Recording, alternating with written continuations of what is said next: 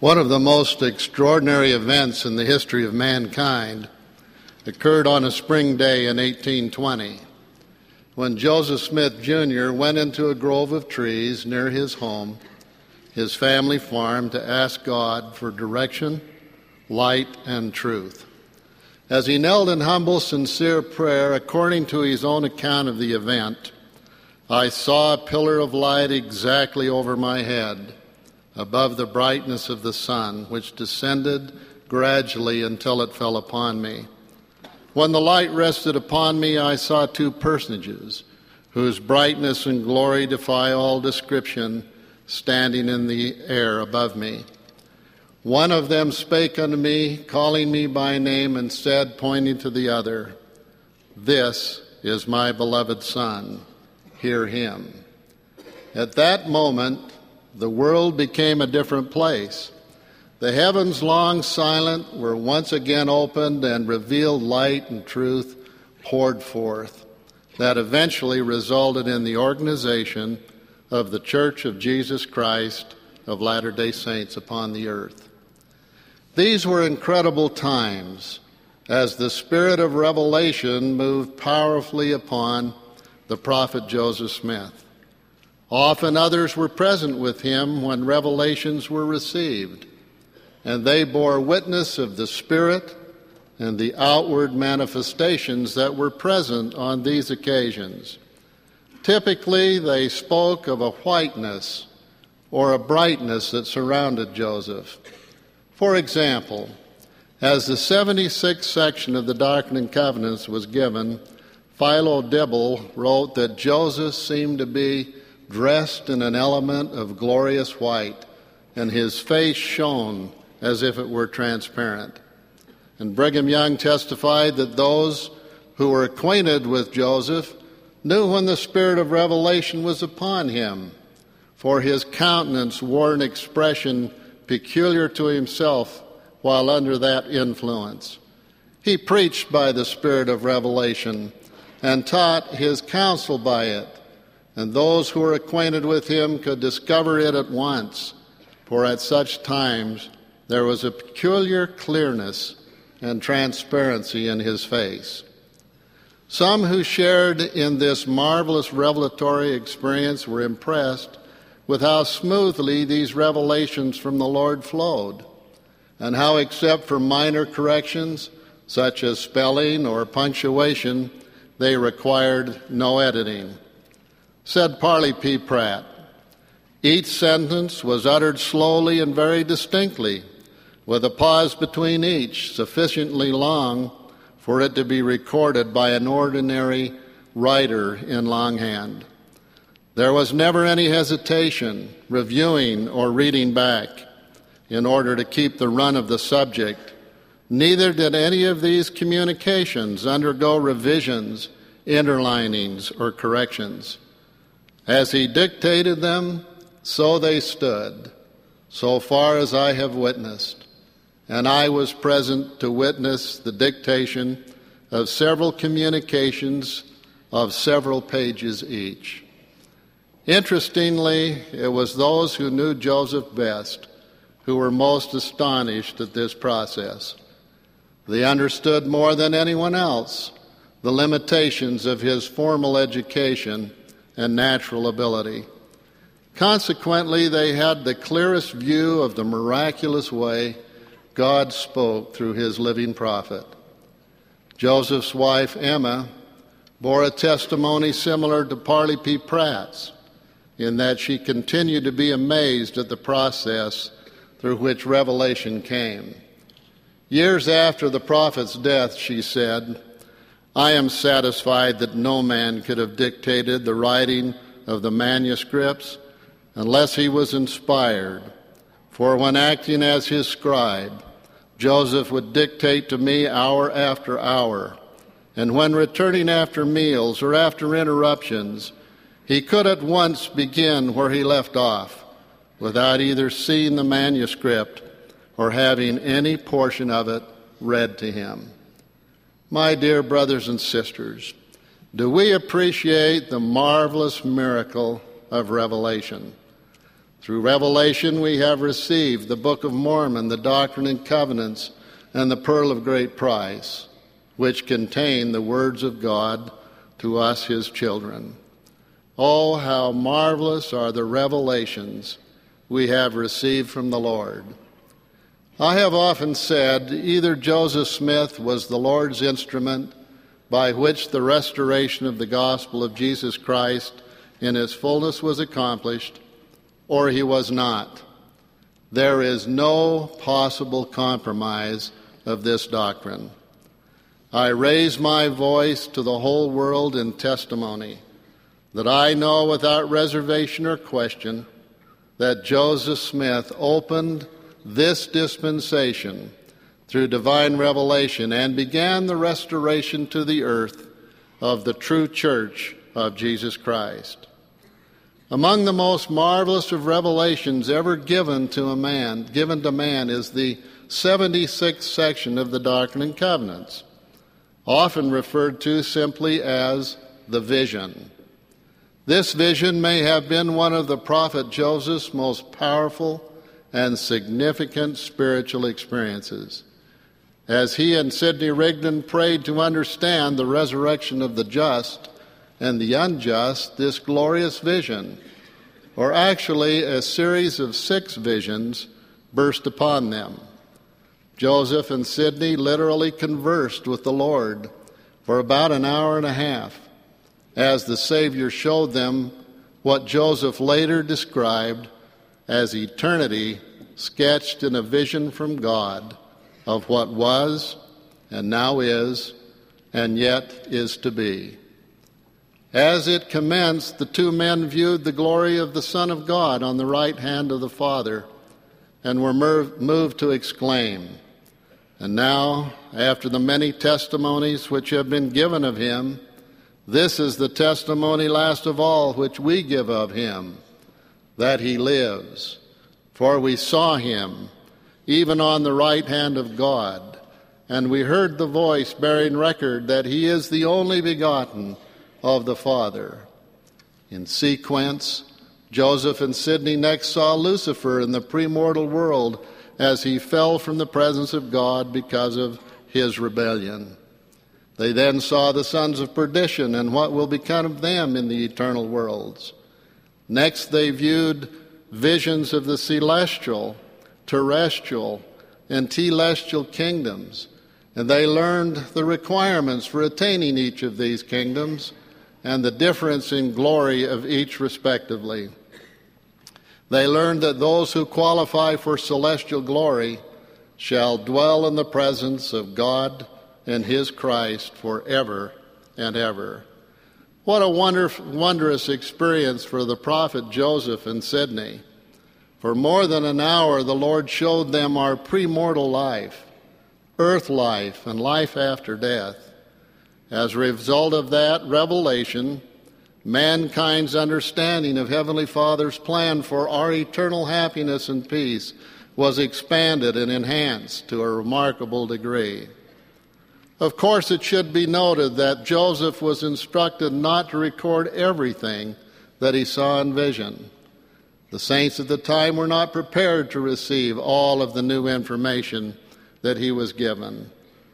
But as we look at the prophet's later teachings, we see what appear to be bits and pieces of this great revelation being taught here a little and there a little as the saints grew in their spiritual understanding. That is why education, particularly spiritual education, is constantly stressed by the Lord. We cannot be saved in ignorance, but the Lord can only reveal light and truth to us as we are prepared to receive it. And so it is incumbent upon each of us to do everything we can to increase our spiritual knowledge and understanding by studying the Scriptures and the words of the living prophets. When we read and study the revelations, the Spirit can confirm in our hearts the truth of what we are learning. In this way, the voice of the Lord speaks to each one of us. As we ponder the teachings of the gospel and apply them in daily living, we become better prepared to receive additional light and truth. Today, I hope we are prepared and eager to understand what President Gordon B. Hinckley is teaching us, for he, along with the other apostles, will teach us how to cope and how to live in these troubled times. As promised in the Scriptures, ye have not as yet understood how great blessings the Father hath prepared for you. Ye cannot bear all things now. Nevertheless, be of good cheer, for I will lead you along. The kingdom is yours, and the blessings thereof are yours, and the riches of eternity are yours. How grateful I am for revelation that has enhanced my understanding of Heavenly Father and His beloved Son, Jesus Christ, and their gospel.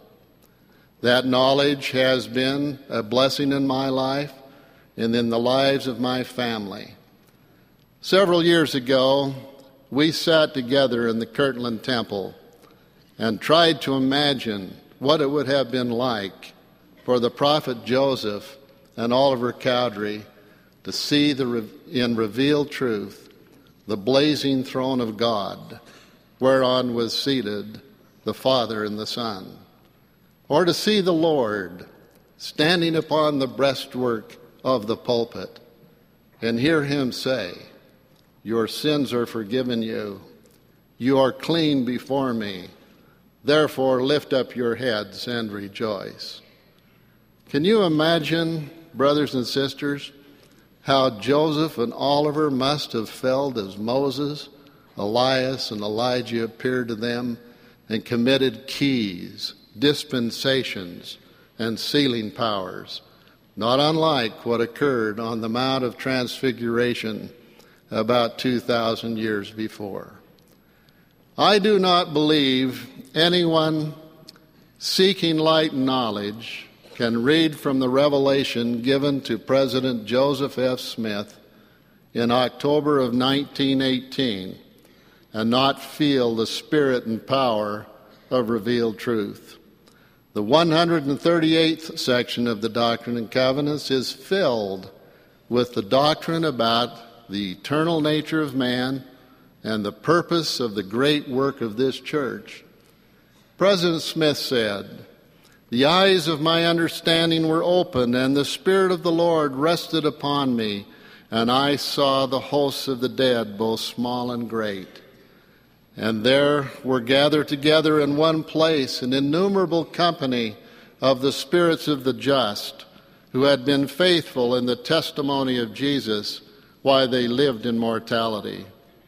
All these had departed mortal life, firm in a hope of a glorious resurrection through the grace of God the Father and His only begotten Son, Jesus Christ. I beheld that they were filled with joy and gladness and were rejoicing together because the day of their deliverance was at hand.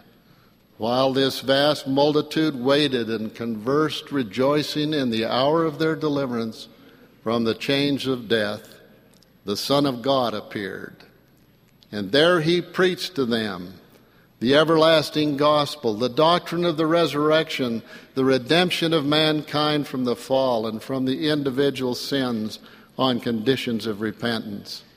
And the saints rejoiced in their redemption and bowed the knee and acknowledged the Son of God as their Redeemer and Deliverer from death and the chains of hell. Their countenances shone, and the radiance from the presence of the Lord rested upon them, and they sang praises unto His holy name. Thus was the gospel preached to those who had died in their sins without knowledge of the truth, or in transgression having rejected the prophets. These were taught faith in God, repentance from sin, vicarious baptism for the remission of sins, the gift of the Holy Ghost by the laying on of hands, and all other principles of the gospel that were necessary for them to know. And so it was made known among the dead, both small and great, the unrighteous as well as the faithful, that redemption had been wrought through the sacrifice of the Son of God on the cross.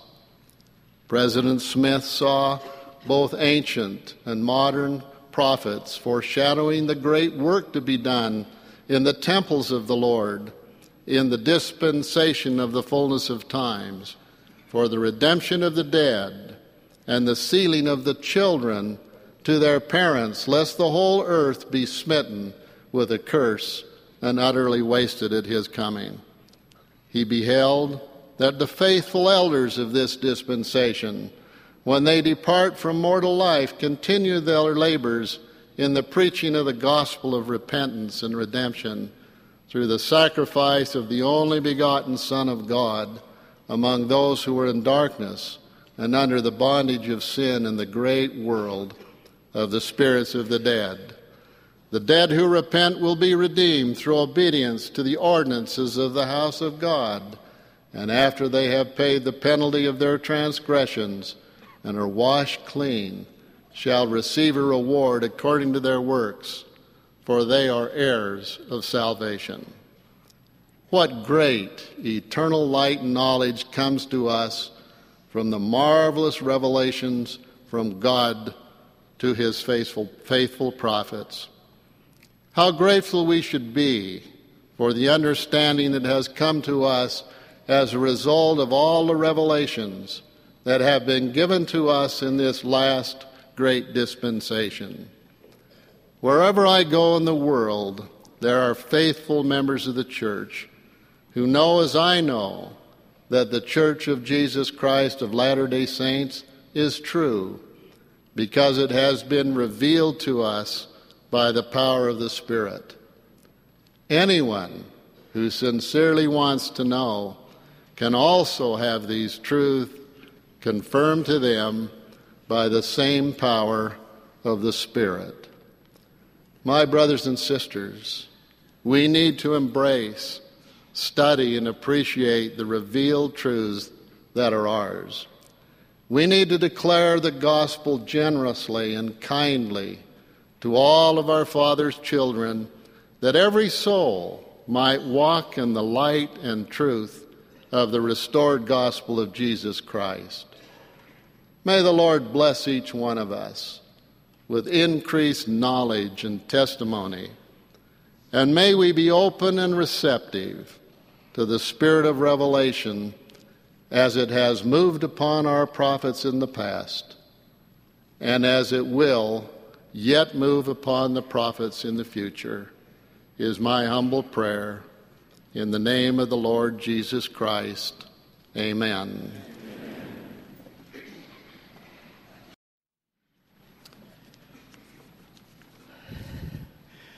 To the priesthood of the church here on this earth, I salute you. It is an honor to be in your presence tonight. The priesthood that is here and across the whole earth is a wondrous thing. A few months ago, I was in the main lobby of the church administration building, waiting for an elevator, when 3 men came in and asked the receptionist at the front desk, "Is this where the brothers are?" The receptionist smiled, and I thought, isn't that a great salutation? Wherever I go, we are brothers. It is instant, and it is reassuring. I return to my home after each assignment, thanking God for this brotherhood and the love and the good works that I see. You are unbelievable, my friends. Men of the priesthood, I remember a story about a school teacher who asked a returning class what their fathers had taught them about self-reliance during a summer vacation. After several accounts were told, she asked Johnny what his dad had done, and Johnny replied, "My dad taught me how to swim. He took me out in the middle of Utah Lake, threw me overboard, and told me to swim back to shore." "Wow," the teacher said, "that took a lot of courage." And Johnny replied, "It wasn't bad at all after I got out of the gunny sack."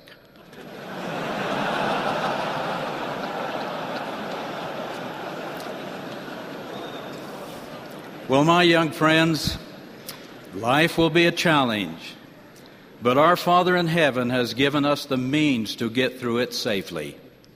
Let's talk about that for a few minutes. The Lord wants you to have the greatest of all experiences as you make your journey to earth. This can be a magnificent journey filled with literally thousands of tremendous experiences and spiritual confirmations if you will find your way through the many choices that will be yours along the way. The road given by our Father in heaven is clearly marked, but the patterns and ways of the world can deceive you. But remember, ye are a chosen generation, a royal priesthood. You are the means by which truth and goodness and eternal life will be made known to the whole world. We are all a part of it. And as the Lord said to Joseph Smith in 1831, we will all need the heart and a willing mind. Young men, life is eternal. The Lord Jesus Christ and His servants give hope and witness to the world that the journey we take is from our Father's presence to earth and then home again to our Father in heaven to live eternally. We all bear this good news to the world. It is a supernal message of everlasting life and everlasting relationships, even eternal marriages and families.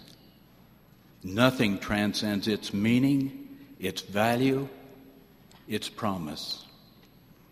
With this knowledge and love, we can help transform the hopes and dreams and help others to find eternal truths and the inward peace and security that it brings. For instance, consider my friend Bob and his watch care over an elder who smoked. Nearly every morning he would see a fellow member of his quorum and pray with him to help him overcome smoking, and then give him a pack of lifesavers or package of gum to help him during the day. Later, Bob would see him and his wife with hands linked across the temple altar, sealed for eternity. What was it that changed and helped bring this all about? The gospel and the heart and a willing mind. Youth, may I leave with you a few thoughts that may help you create a heart, that kind of a heart and a willing mind. First, we testify to this world that there is a God and He has sent His beloved Son to establish the importance of this journey to earth and back. He has provided the plan for successfully making that journey. We just need to trust in the Lord with all thine heart and lean not unto thine own understanding. The philosophies of men will ever be there, but they do not carry the promise of eternal life or even peace on this earth. Put your whole trust in the Lord. His scriptures and His prophets testify of Him and show the way. Second, God, through His Son Jesus Christ, has established boundaries. These are the commandments that He gives to us to help us make the journey safely. When with the heart and a willing mind we are obedient to these commandments, we go through a change process that alters the way we think, the way we feel, the way we dress, the way we live, what we eat and drink, and the way we serve others. As Alma the Younger said, they become new creatures. These boundaries protect us. They are essential to the safe journey. When I was 5 years old, my mother helped me to learn about boundaries when she said to me nearly every day, "Jimmy, don't go near the quicksand," which was just a couple of 100 feet away from our house. Well, guess what Jimmy and his young friends would do? We would go there. As we walked closer to the quicksand, one of my friends walked onto this rather wet, darker-looking sand It looked almost like the rest of the sand. At first his feet wouldn't move, and we all laughed. And then they sank a little deeper into the quicksand, and he panicked. He couldn't get out of the quicksand, and he started screaming. The rest of us ran as fast as we could to a cowboy's house, screaming at the top of our voices. He immediately grabbed a rope and ran with us back to the boy, who was now up to his waist in the quicksand. He quickly lassoed the boy, and we held the rope while he put a log and climbed onto it to pull the boy out of the quicksand. We learn that when we cross over the Lord's boundaries, we are often caught in a quicksand of sorts. The waves of the world are often like that quicksand, and they can be so destructive. They seek to divert us from the Lord's boundaries, His commandments. These worldly ways, drugs, drinking, smoking, living together without marriage, some of the music, and on, seem very enticing, appear to be the normal way of life, seem to be accepted by everyone, and are extolled in television, on the movies, over the internet, in videos, etc. These things lead us outside the boundaries the Lord has set. When followed, they bring despair and devastating health, financial, and other problems. The boundaries of the Lord are set forth in your For the Strength of Youth booklets and are clear and a great blessing to everyone who follows them. We go forth as missionaries and as members to help people find and value the commandments or boundaries of the Lord.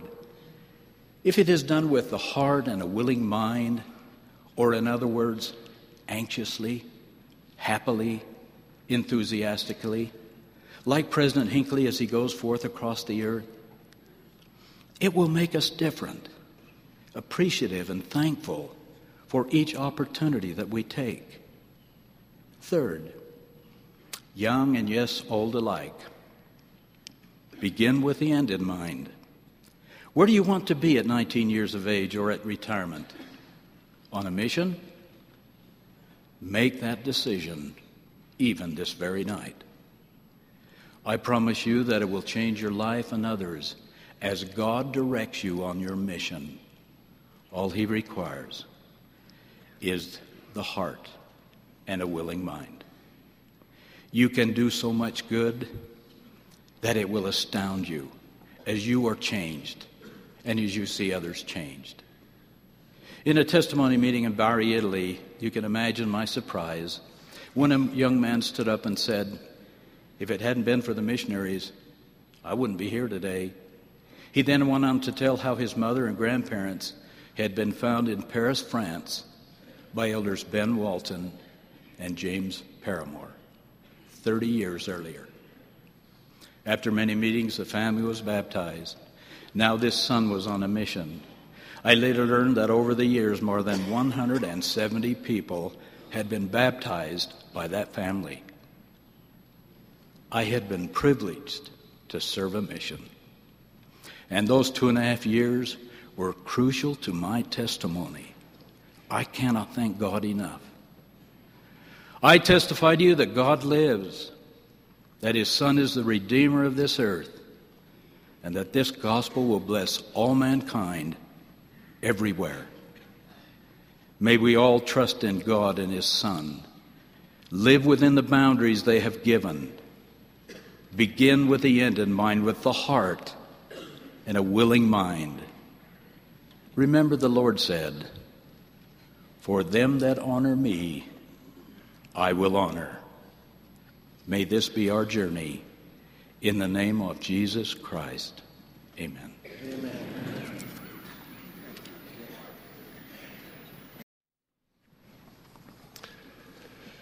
Tonight I speak to all of the young men of the Aaronic priesthood preparing to serve missions, all full-time missionaries, and all fathers and grandfathers who motivate and prepare young men to serve. Several months ago, I visited Far West Missouri, At one time, it was the home and place of refuge for 3,000 to 4,000 members of the church. Today, the homes are gone and only fields of grass remain. In July 1838, the prophet Joseph Smith received a revelation that the 12 were to depart far west on April 26, 1839, to commence missionary work in Great Britain. In the Discourses of Wilford Woodruff, we read, "When that revelation was given, all was peace and quietude, comparatively, in that land. But when the time came for the 12 apostles to fulfill that revelation, the saints had all been driven out. President Young asked the 12 who were with him, 'What shall we do with regard to the fulfillment of this revelation?' Some of the brethren said that the Lord would accept the intent of the 12, and that the Lord would not require their lives to fulfill the revelation." Wilford Woodruff continues, "The Spirit of the Lord rested upon the 12, and they said, 'The Lord God has spoken, and we will fulfill that revelation and commandment.' And that was the feeling of President Young and of those who were with him. The 12, in obedience to the revelation, departed for their missions. Wilford Woodruff was so sick he could hardly stand on his feet. Heber C. Kimball wrote that Brigham Young was so sick he was unable to walk a distance of 30 rods without assistance. He left his wife and children lying sick in bed. When he left home, Brigham Young was wearing a long quilt to wear over his shoulders because he had no coat. On August 28, 1852, 5 years after the saints arrived in Salt Lake Valley, Brigham Young convened a special conference where approximately 100 men were called to serve missions to the far corners of the earth. The charge given the missionaries by George A. Smith of the 12 was as follows: "The missions we will call for during this conference are generally not to be very long ones. Probably from 3 to 7 years is as long as any man will be absent from his family." Today, our missionaries do not serve or depart their missions under such extreme circumstances. They go with relative comfort and ease, appropriately dressed, adequately fed, and travel by jet airplane. Currently, over 58,000 full-time missionaries serve in 136 nations and territories. By July, there will be 331 missions. The excitement and thrill of being a full-time missionary is one of the greatest blessings a young man of the Aaronic priesthood can aspire to. Most missionaries receive special training in one of the 15 missionary training centers throughout the world. The largest in Provo currently has approximately 3,000 missionaries in residence. I thought you might be interested in several statistics shared with me during a recent visit to the MTC. In 1 month, the missionaries consume over 5,000 pounds of dry cereal. That is over 2.5 tons. Of that amount, 2,200 pounds is Lucky Charms. Lucky Charms is a popular breakfast dry cereal. Maybe one of the best preparations for being a missionary is to eat Lucky Charms. For you parents who try to focus your young men's eating habits on what you may consider as more nutritious food, you might be aware that in 1 month, missionaries consumed only 16 pounds of all bran. Young men of the Aaronic priesthood, may I suggest 6 ways you can prepare for your mission. First, secure your individual testimony of the truth of the gospel of Jesus Christ. Know for yourself that you hold the priesthood and that Jesus Christ is your Savior. Second, study and ponder the Book of Mormon to the point where you can declare that it was received by Joseph Smith from the angel Moroni, and that the prophet Joseph translated the book from the golden plates. Third, be clean and pure. To those who have slipped, repentance is available if you will approach your bishop and seek his help and counsel. Fourth, pay your tithes and offerings so that you can bear witness of this great principle of the gospel. Save money so you can serve a mission. A mission is not free, and all missionaries should expect to financially contribute towards the cost of their mission. Fifth, learn how to work. Be willing to get up early in the morning, work hard all day, and retire on time. As you prepare for your mission, learn how to work. And sixth, serve as a home teacher in your ward to know the joy of service. For all full-time missionaries, I have several suggestions. First, open your mouth. The Lord tells us, "And thou must open thy mouth at all times, declaring my gospel with the sound of rejoicing."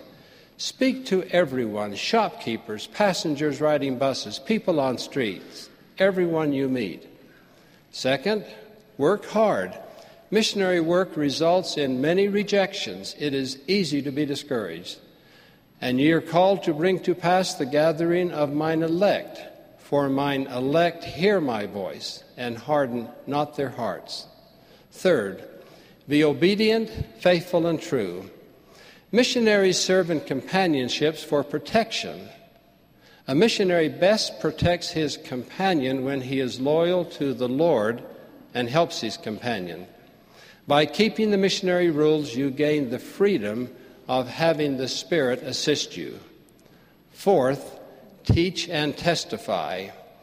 "And ye shall go forth in the power of my Spirit, preaching my gospel 2 by 2 in my name, lifting up your voices as with the sound of a trump, declaring my word like unto angels of God." And fifth, when you complete a mission, maintain the spirit, appearance, and trust of a missionary. Brigham Young once said to the returned missionary, "Come home with your heads up. Keep yourselves clean from the crowns of your heads to the soles of your feet. Be pure in heart." To the fathers and grandfathers of Aaronic priesthood young men, motivate and encourage your sons and grandsons to serve missions.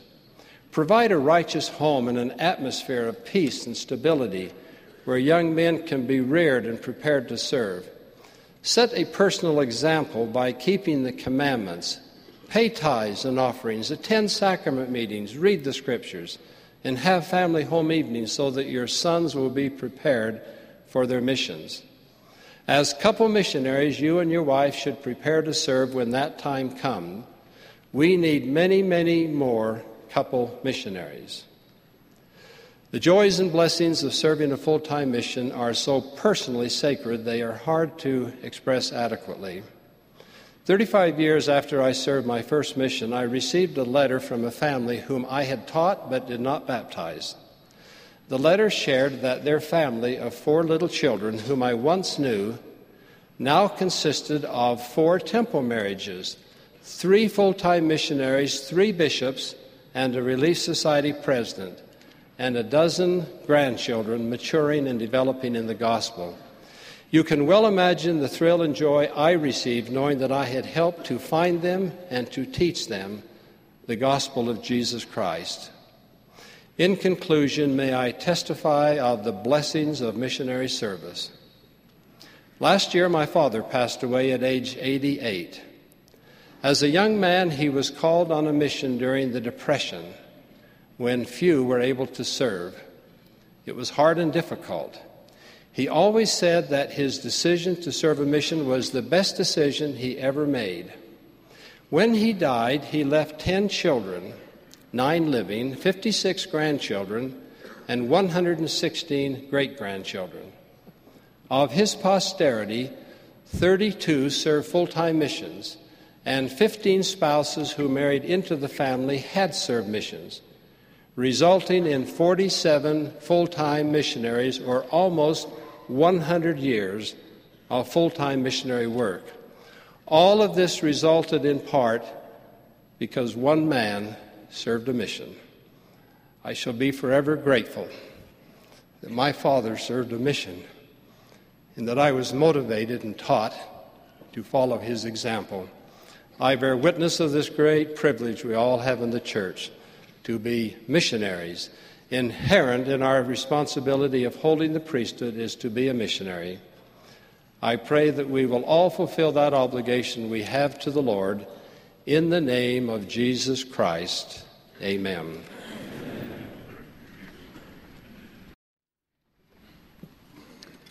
Brethren, during my Aaronic priesthood years, I was concerned with a different fold. I was a swineherd. Way back then, by means of a 4-H club project involving purebred Duroc pigs, I became familiar with work. As proof that what follows is not merely swollen memory, may I, with Elder Nelson's help, display very briefly this blanket of nearly 100 ribbons,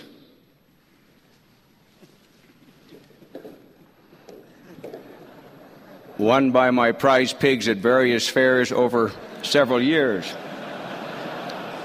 Up near Elder Nelson's hand is a pink ribbon won 60 years ago. It was the very first ribbon I ever won. I think the judge had a tender eye, and the pig wasn't so good, but he knew I needed encouragement, and hence a fourth prize.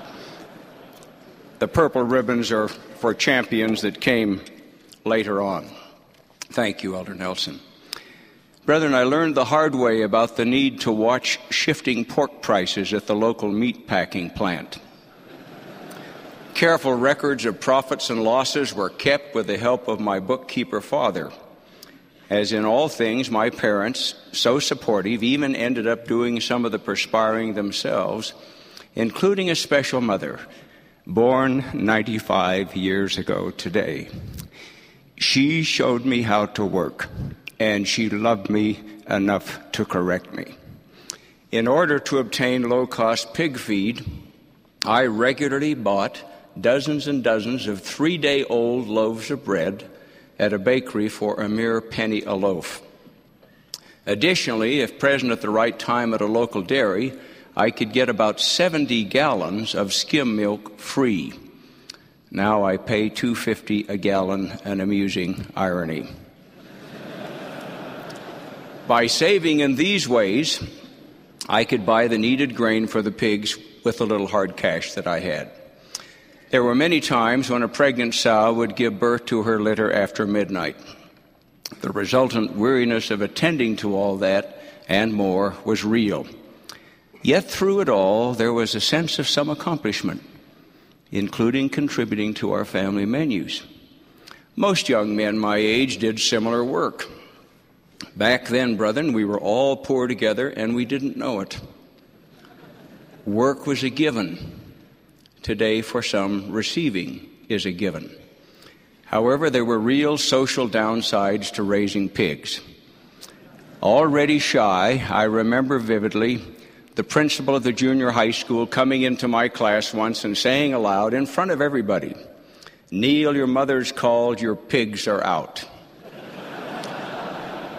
I felt like crawling under my desk, but instead ran home to help round up the pigs. My father was loving but exacting. He noted that while I worked hard, my work was often not carefully done. I was a stranger to excellence. One summer day, I determined to please Dad by putting in a number of needed fence posts, firmly implanted and fully aligned. I worked hard all that day, and then scanned the lane expectantly down which my father would walk home. When he arrived, I watched anxiously as he carefully inspected the fence post, even checking them with a level bar before pronouncing them to be fully satisfactory. Then came his praise. My sweat of the brow had earned Dad's commendation, which in turn melted my heart. Please forgive this brief autobiographical note, which I have used to express my deep appreciation for learning to work at an early age. Even so, brethren, I did not always put my shoulder to the wheel with a heart full of song. But I did learn about shoulders and wheels, which helped later in life when the wheels grew larger. Some of today's otherwise good young men mistakenly think that putting their shoulders to the wheel is the same thing as putting their hands on a steering wheel. Our Heavenly Father has described his vast plan for his children by saying, "Behold, this is my work and my glory, to bring to pass the immortality and eternal life of man." Consider the significance of the Lord's use of the word work. What he is doing so lovingly and redemptively is nevertheless work, even for him. We likewise speak of working out our salvation, of the law of the harvest, and of the sweat of the brow. These are not idle phrases. Instead, they underscore the importance of work. In fact, brethren, work is always a spiritual necessity, even if for some, work is not an economic necessity. Thus I speak to you as good young men, including 7 fine grandsons listening tonight, among them 3 recently ordained deacons. I remind you that the gospel of work is part of the fullness of the gospel. Though joyful, missionary work is work. Though joyful, temple work is work. Alas, a few of our underwhelmed youth work all right, but mostly at trying to please themselves. Unfortunately, a few of our otherwise good youth are unstretched, having almost a free pass. Perks are provided, including cars complete with fuel and insurance, all paid for by parents who sometimes listen in vain for a few courteous and appreciative words. Young men, your individual mix of work will vary, understandably, by season and circumstance, as between the hours spent on homework and family work and church work, part-time work, and work on service projects. Each form of work can stretch your talents. Nevertheless, watch for the warning lights. For instance, if you're engaged in part-time work, are all your wages spent on yourself? Is tithing paid? Is some saved for a mission? President Spencer W. Kimball gave us this crisp counsel. If the young man is permitted to spend all on himself, that spirit of selfishness may continue with him to his grave. Homework from school is surely a necessity, but does mental work squeeze out spiritual work entirely? Your grade point average is very important, but what is your GPA for Christian service? Doing church work can develop vital reflexes, and the need for this form of work will never cease. But are you really going through the motions? Family work is vital too, but does it really go beyond merely keeping your own rooms clean and picking up your own clothes? Whatever the mix of work, the hardest work you and I will ever do is to put off our selfishness. It is heavy lifting. A balance of work can be orchestrated, but some forms of work tend to dominate other forms, like fathers staying too late at the office too often. Thus, our preferred chores need little encouragement. It's like Elder Spencer Condy's paraphrase of Strauss's warning to orchestra conductors. Never give an encouraging nod to the brass section, or you'll never hear the strings again. Be careful, fathers, when you inordinately desire things to be better for your children than they were for you. Do not, however unintentionally, make things worse by removing the requirement for reasonable work as part of their experience, thereby insulating your children from the very things that help make you what you are. Granted, some tactical situations of change. For most young men, there are no cows to be milked, pigs to be fed, etc. Yes, some of today's work may seem artificial and contrived. Nevertheless, young men, be patient with your parents as they try to help provide reasonable and meaningful work. In that connection, how blessed we would be if more sons could work alongside their fathers, if only occasionally. Fathers and sons, if such teaming up is not already happening at all, please, in the next 3 months, select just one stretching chore to do together. Young men, I do not know what your individual gifts are, but you have them. Please employ these gifts and stretch your talents, along with taking out garbage cans, mowing lawns, and raking leaves or shoveling snow for widows, widowers, or a sick neighbor.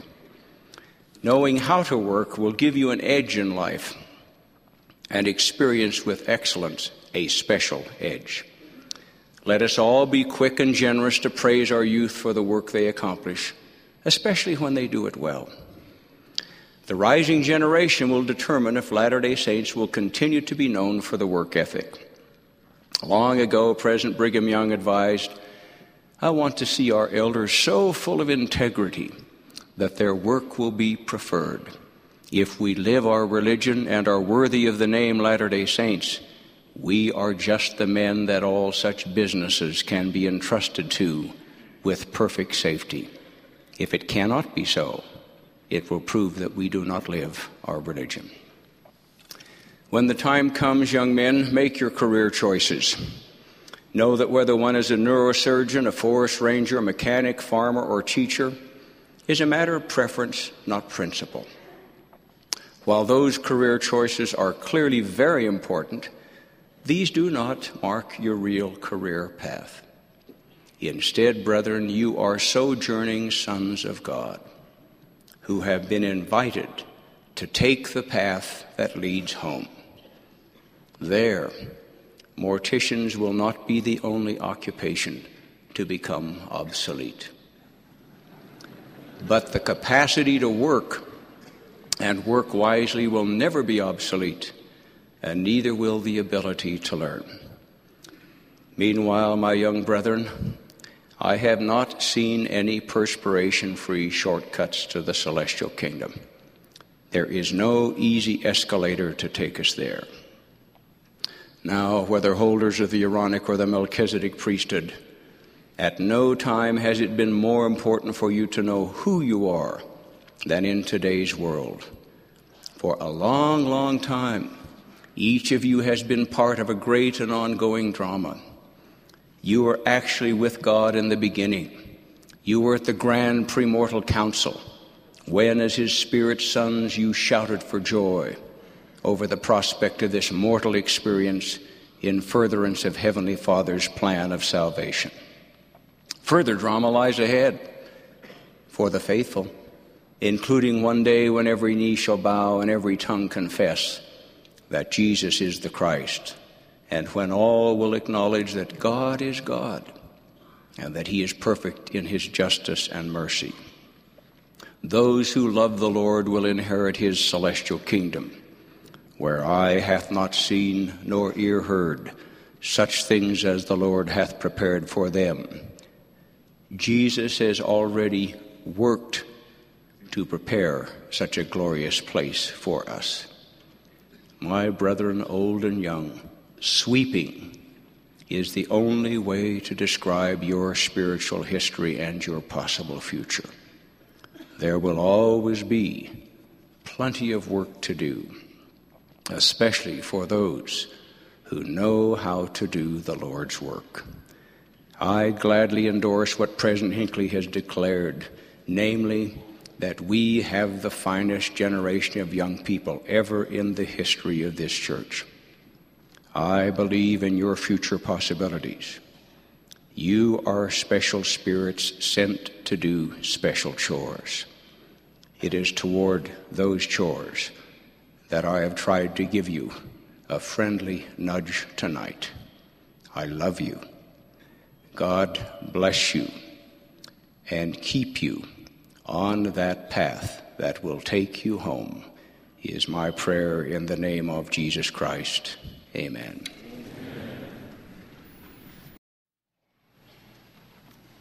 Family love is wonderful.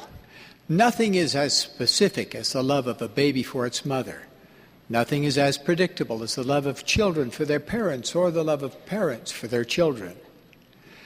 Recently, I was tenderly hugging one of our precious little 5-year-old granddaughters and said to her, "I love you, sweetheart." She responded rather blandly, "I know." I asked, "How do you know that I love you?" "Because you're my grandfather." That was reason enough for her. Indeed, we do love our grandchildren. We also love our grandparents. I cherish the memories of life with 3 of my 4 grandparents. I never met my grandfather Nelson. He died when my father was only 16 years old. At the time of grandfather's passing, he was superintendent of public instruction for the state of Utah. He owned a handsome pocket watch, which my father later gave to me. Now that watch is a tangible link between us. I think of my grandfather Nelson with deep feelings of gratitude. I received much of my early education in schools he helped to develop. And I cherish my membership in this church, to which both of his parents were converted in Denmark about a century and a half ago. In fact, all 8 of my great-grandparents were converts to the church in Europe. Of the others, 1 joined the church in Sweden, 2 in England, and 3 in Norway. How grateful I am to these pioneer predecessors. My debt to them is reflected in these biblical verses. One soweth and another reapeth, that both he that soweth and he that reapeth may rejoice together. Today we are reaping a harvest of family love from seeds sown years ago. Preparations to strengthen family ties came in 1823 when the angel Moroni first appeared to the prophet Joseph Smith. Moroni announced the coming of Elijah, who would cause the hearts of children to be turned to their fathers. Elijah's return to earth occurred at the first temple built in this dispensation, where he and other heavenly messengers, under direction of the Lord, entrusted special keys of priesthood authority to the restored church. Moses committed the keys of the gathering of Israel. Elias committed the keys of the dispensation of the gospel of Abraham. And Elijah came to turn the hearts of the fathers to their children and the children to their fathers. With that, natural affection between generations began to be enriched. This restoration was accompanied by what is sometimes called the spirit of Elijah, a manifestation of the Holy Ghost bearing witness of the divine nature of the family. Hence, people throughout the world, regardless of religious affiliation, are gathering records of deceased relatives at an ever-increasing rate. Elijah came not only to stimulate research for ancestors, he also enabled families to be eternally linked beyond the bounds of mortality. Indeed, the opportunity for families to be sealed forever is the real reason for our research. The Lord declared through the prophet Joseph Smith, "These are principles in relation to the dead and the living that cannot be lightly passed over as pertaining to our salvation. For their salvation is necessary and essential to our salvation. They without us cannot be made perfect, neither can we without our dead be made perfect." Among the first in this dispensation to sow seeds of interest in family history were the brothers Orson and Parley P. Pratt, members of the Quorum of the 12 Apostles. Their efforts resulted in a Pratt family genealogy and the performance of temple ordinances for about 3,000 of their ancestors. Yet there were many church members who did not fully understand the responsibility for their own kindred. President Wilford Woodruff was so concerned that he made the issue a matter of fervent prayer. Then in April 1894 General Conference, he presented a revelation to the membership of the church. From it I quote, "We want the Latter-day Saints from this time to trace their genealogies as far as they can, and to be sealed to their fathers and mothers. Have children sealed to their parents, and run this chain through as far as you can get it. This is the will of the Lord to his people." Close quote. Later that year, the First Presidency and the 12 established the Genealogical Society of Utah. From modest beginnings in an upstairs room of the church historian's office, its collection and facilities have grown.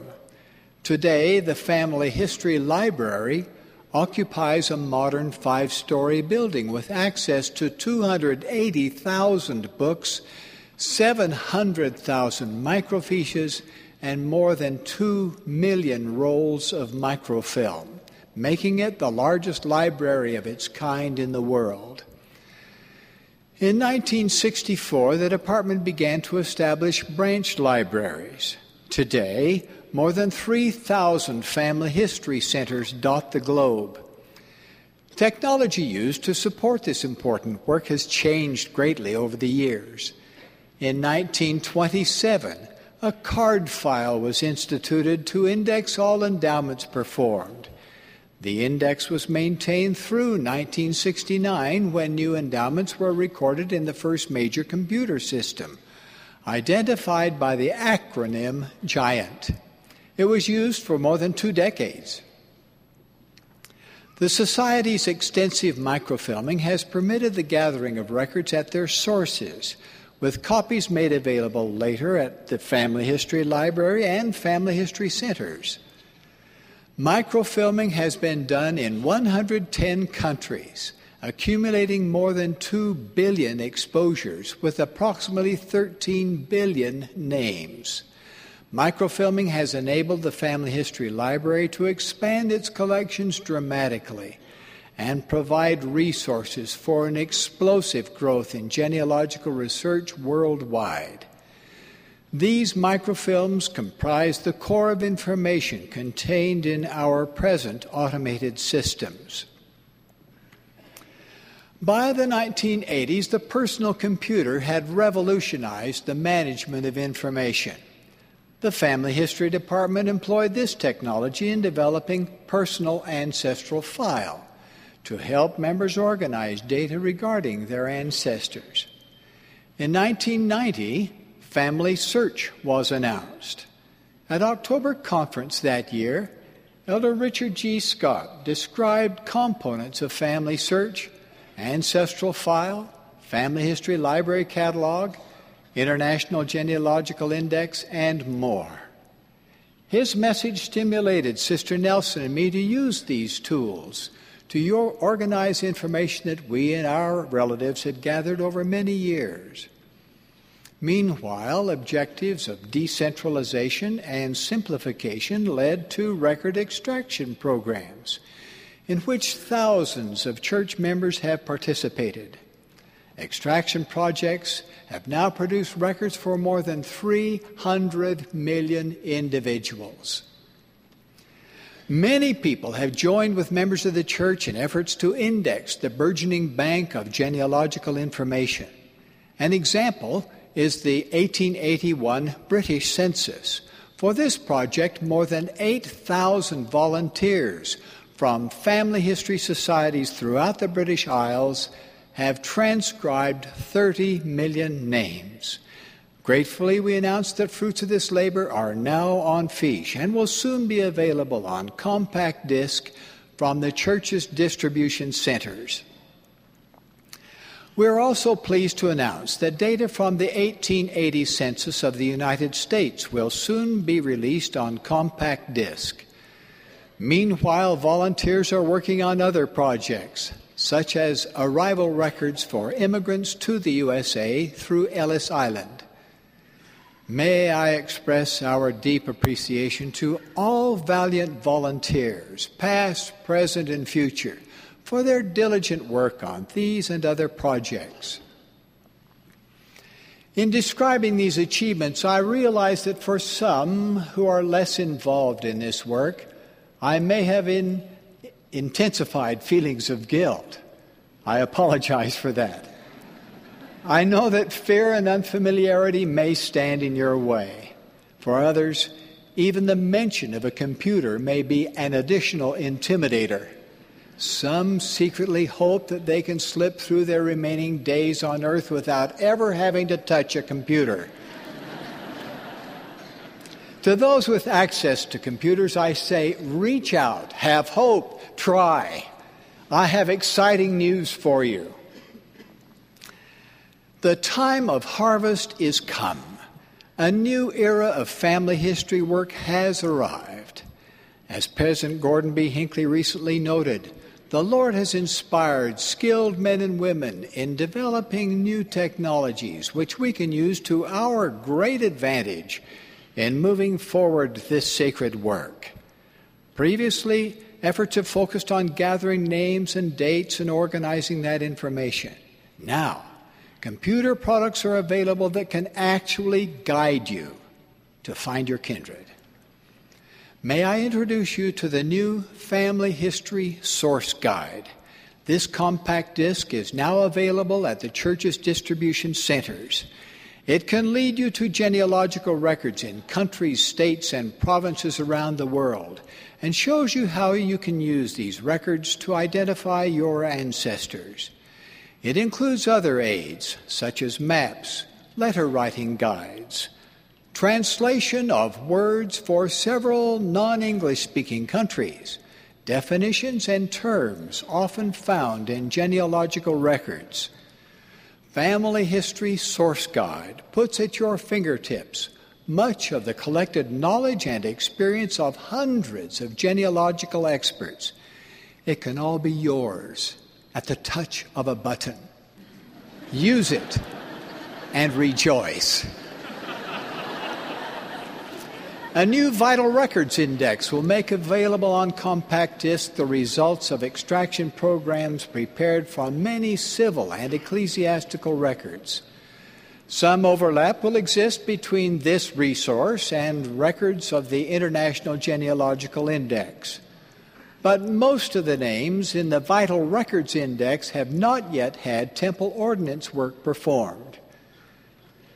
The entire index will include approximately 25 million records. During the next few months, it will be released in segments by geographic area, such as the British Isles, 5 million records, North America, 4.5 million records. This file represents years of work of many extraction workers. I'm excited about these and other developments. Tasks that once seemed beyond reach are now within our grasp. With God, nothing shall be impossible. The new harvest time has come. The way is opening by which we can obey His will and provide welding links between all dispensations and generations. To get started, you do not need equipment. Begin with a pedigree chart and a family group record. List the names of those you know. Add information learned from living relatives. This simple start at home will prepare you to receive additional help. And when you are baptized for a deceased ancestor, you will sense a feeling of validation of this divine work that will bring great joy. As we ponder the importance of our ancestral responsibilities, we also need to be reminded of the Lord's vast ministry. I quote from President Joseph F. Smith. Jesus had not finished his work when his body was slain, neither did he finish it after his resurrection from the dead. Although he had accomplished the purpose for which he then came to the earth, he had not fulfilled all his work. And when will he? Not until he has redeemed and saved every son and daughter of our father Adam that have been or ever will be born upon this earth to the end of time. That is his mission. We will not finish our work until we have saved ourselves, and then not until we shall have saved all depending upon us. For we are to become saviors upon Mount Zion as well as Christ. We are called to this mission. The dead are not perfect without us, neither are we without them. Close quote. To this end, the will of the Lord has been impressed upon President Hinckley to build more temples. The Latter-day Saints are to be an endowed people, and they are to be sealed to their posterity and progenitors. My grandfather's watch reminds me that our grandparents watch and wait for us to identify them, be linked to them, and provide temple ordinances for them. May God bless us all with success in this sacred service. I pray in the name of Jesus Christ. Amen.